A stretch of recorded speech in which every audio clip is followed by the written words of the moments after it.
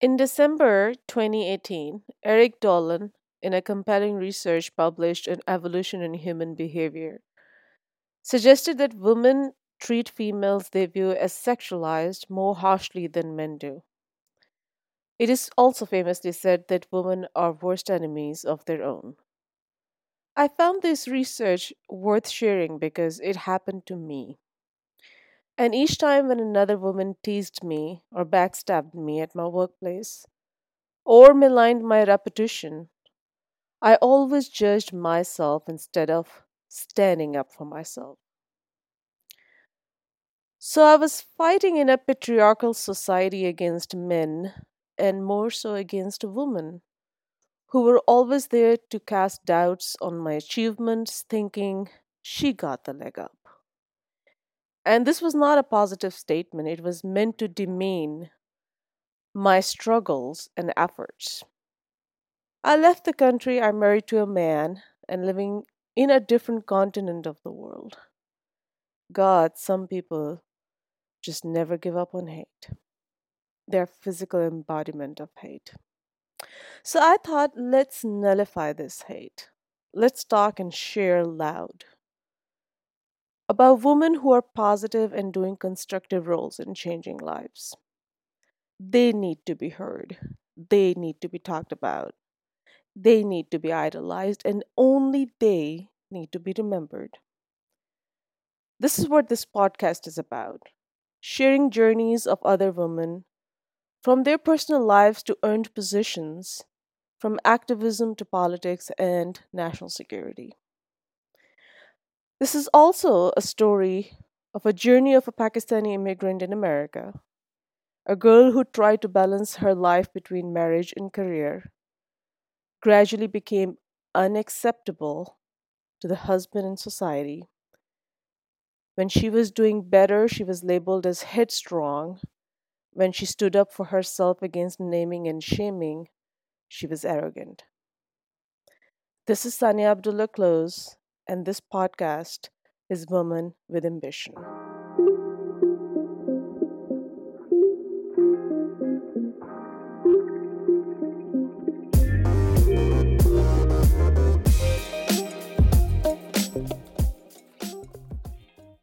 Today is the first episode of this podcast, so I decided to share a little bit of my background and basically the last 10 years of my story.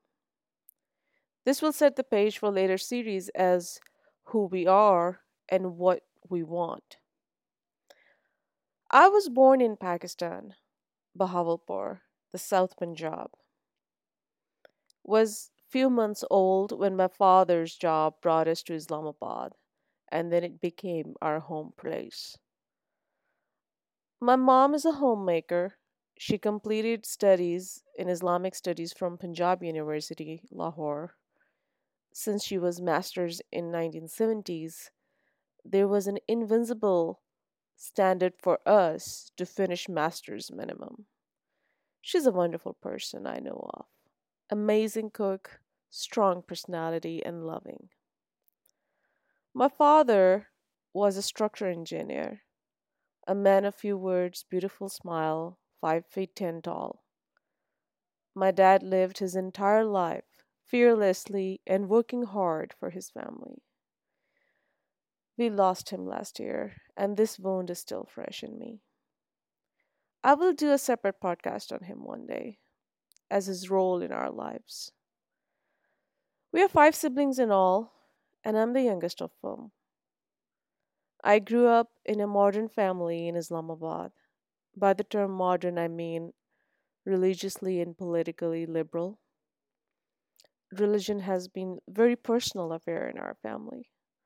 My mom and dad never preached ethnocentrism of being a Sunni Muslim. I think we were much older when we found out what we are called under the subsect of Islam. My mother is different from her siblings too. And so was my father, who never appreciated divide. Whether it's Sunni or Shia, Ahmadi, non Ahmadi, it was never told by my parents not to be friends with Shia girls or Ahmadi or Christian, etc., which was unfortunately very common home teachings when I was growing up. I can say we are religiously informed nucleus family, but not devout Muslims. But we grew up looking at Islam holistically with greater emphasis on ethics. Small fraction of Pakistanis generally fall in this category. Pakistan's social fabric is increasingly becoming religious and conservative. It's a different Pakistan from my parents. Then there is a fraction of elites in Pakistan who are also ruling and political elites. And elites, in my views, have a universal culture where money and family name is integral to their lives and everything else is weaved around it. My entire education is from Pakistan. I finished my master's in Defense Strategic Studies, Quaid-e-Azam University, Pakistan. In 2010, my first job was in media, where I got the opportunity to host a TV show sponsored by Ministry of Population Welfare. It was called Population and Prosperity. The federal minister of that time, Ms. Firdaus Lashikawan, was the guest in our series. So, the premise of the show was to inform masses about population control apart from focusing on government's policies back then, giving general awareness on women well being, health of a mother, and the newborn. Soon after, I joined a think tank as a research fellow, and subsequently, within a year, I transitioned to Quaid-e-Azam University to teach the same discipline I graduated from. It was a moment of pride because I was selected through series of processes, written test, teaching demo, oral interview, and a syndicate selection board. This journey wasn't easy. Well, my new life at university started where I was one of the youngest female faculty members to join social sciences. In 2011, my ex husband, who was my colleague in the same department, also found out to be our neighbor later, a former civil servant who later joined academia, proposed me. In 2012, I got married to an arranged slash convenient marriage that basically checked all the boxes of what's called a decent proposal in Pakistani society. The relationship started showing cracks within a year, and when I could see him losing interest in marriage and home, his mother became more vicious in teasing me, showing displeasure to my family, who would hardly visit me because of her inhospitable and demeaning attitude. Things started getting ugly. But as a daughter, I was not out of worries to bring divorce to my family. Remember that we are teaching in the same department, colleagues and students. Most of us didn't know what was going on in this marriage. Many of our students inspired us. I was pitching my hopes at that time that things will be okay. Maybe when we will have a family, things will smooth up. But it did not. It was all about him. And any business that become a one-man show, it is destined to doom. In 2015, I started hosting current affairs on Radio Pakistan. Perfect escape to leave torture home. For 1 year, my routine was teaching university in the morning, coming back in the evening, working on my PhD thesis, doing radio. The unwelcoming marriage motivated me to finish my doctorate in 2015. It was a good year. In 2017, I was doing my postdoc at Stanford University, where I started my book manuscript that will hopefully finish soon. Promise. I met my husband, David Close, who exposed me to a new perspective in life. I won't say it was something I did not know, but he was clearly the first person I met who was living that perspective. I have met amazing orators in my life, as I am from academia, but very sorry to say, when I look deeper, they were nothing but shadows of what they preached. After one bitter experience of marriage, I was no different than others in believing if I would find my match. Should I remarry? All doubts. I believe in relationships, but I also believe in reciprocity. If I'm offering good, I expect at least half of it back, if not full. I assumed that love is only a favorite movie subject or fiction novel. But now I believe that love in marriages is not obsolete. Barriers of faith, race, and culture are social constructs that carry absolutely no weight in everyday life.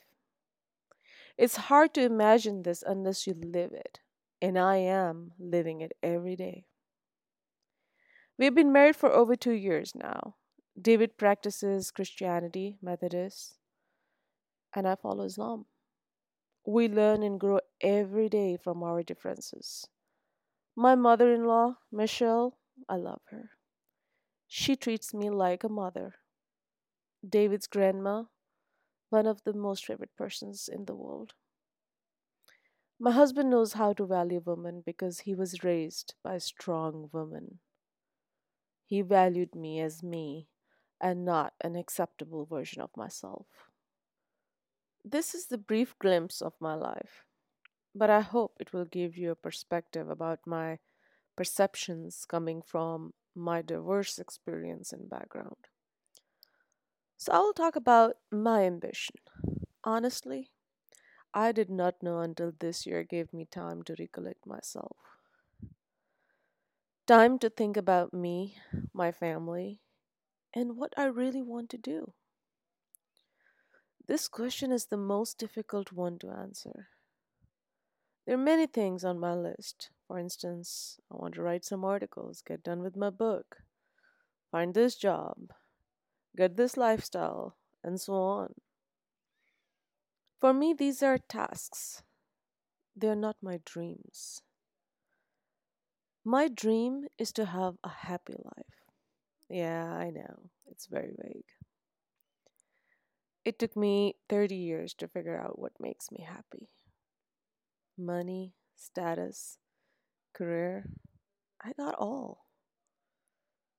None of them make me happy. Family makes me happy. Sharing my life and happiness with my loved ones make me happy. I'm in some way a minimalist person. I want less, but I want good, the best. I share with you a very interesting story of my childhood. When we moved to Islamabad, we lived in an apartment for a few years while my own house, my parents' house, was under construction. I was around 3 years old and used to play with my neighbor's son named Adil.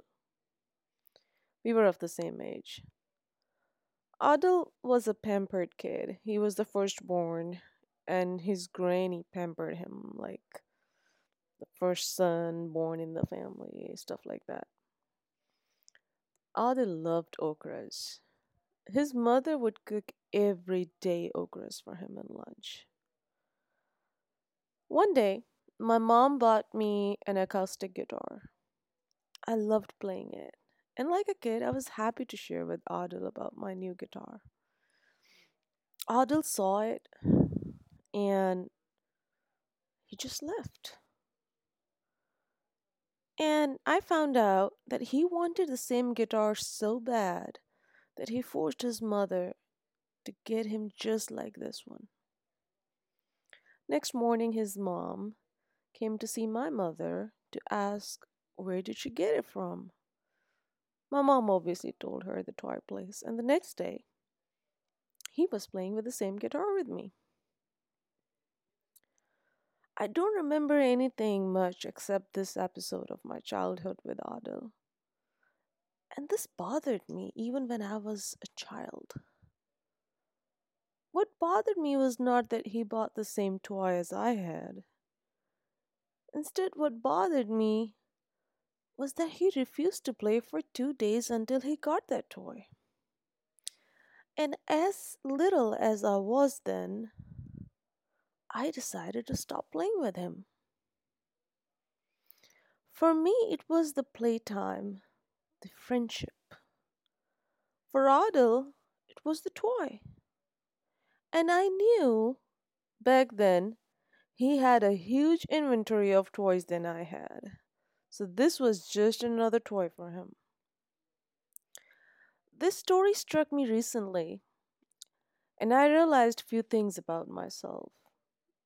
That I was always looking for people with depth in them, that I valued relationships, that I was independent and strong even in that little age, and that I did not settle for less even then. So, why it was easy then, and why so hard when I compromised for 4 years in a miserable relationship? The answer is freedom. I was free when I was a child. Freedom, one word with immense power in it. Freedom has a unique relationship with our lives. The older we get, the lesser we have. In 2011, after returning from International Visitor Leadership Program that was organized by US Consulate Islamabad, many of the alumni were asked to share their insights in a debrief meeting. The final question was to define in one word what American culture means to you. When my turn came, I said, freedom. The consulate rep asked, that's very interesting. So, what do you mean by freedom? I said, in America, I could find any cuisine I wanted to eat.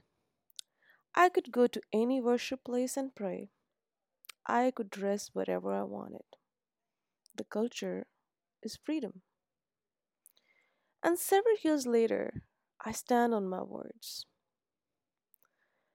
As a Pakistani who lived her life in Pakistan, we expect female foreign visitors, whenever they come to Pakistan, to respect our culture. When foreign dignitaries like Lady Diana or Secretary Clinton wore covered dresses. Okay, I get it. This is the law of the land. But when we visit other countries, particularly Western countries, why don't we respect their laws of the lands? Why we expect our culture, starting from a headscarf, must and should be respected right from the airport we land on. However, we, on our beloved homelands, do not respect others' freedom. Still, many of the female scholars that I traveled with would demonstrate this hypocrite attitude over and over. This bothers me. What's good for the goose is good for the gander. It's important. If you so badly want to judge others, at least use the same yardstick. So now, when I'm living in America, I understood what freedom means here. How generations have suffered to earn this word freedom. Many societies around the world are still struggling for this individual freedom. My ambition is to share my freedom gifted in this country with others. Freedom to speak your mind, freedom to share your fears without being judged, freedom to stand up for yourselves. With this is Sania Abdullah Close. I'm signing out.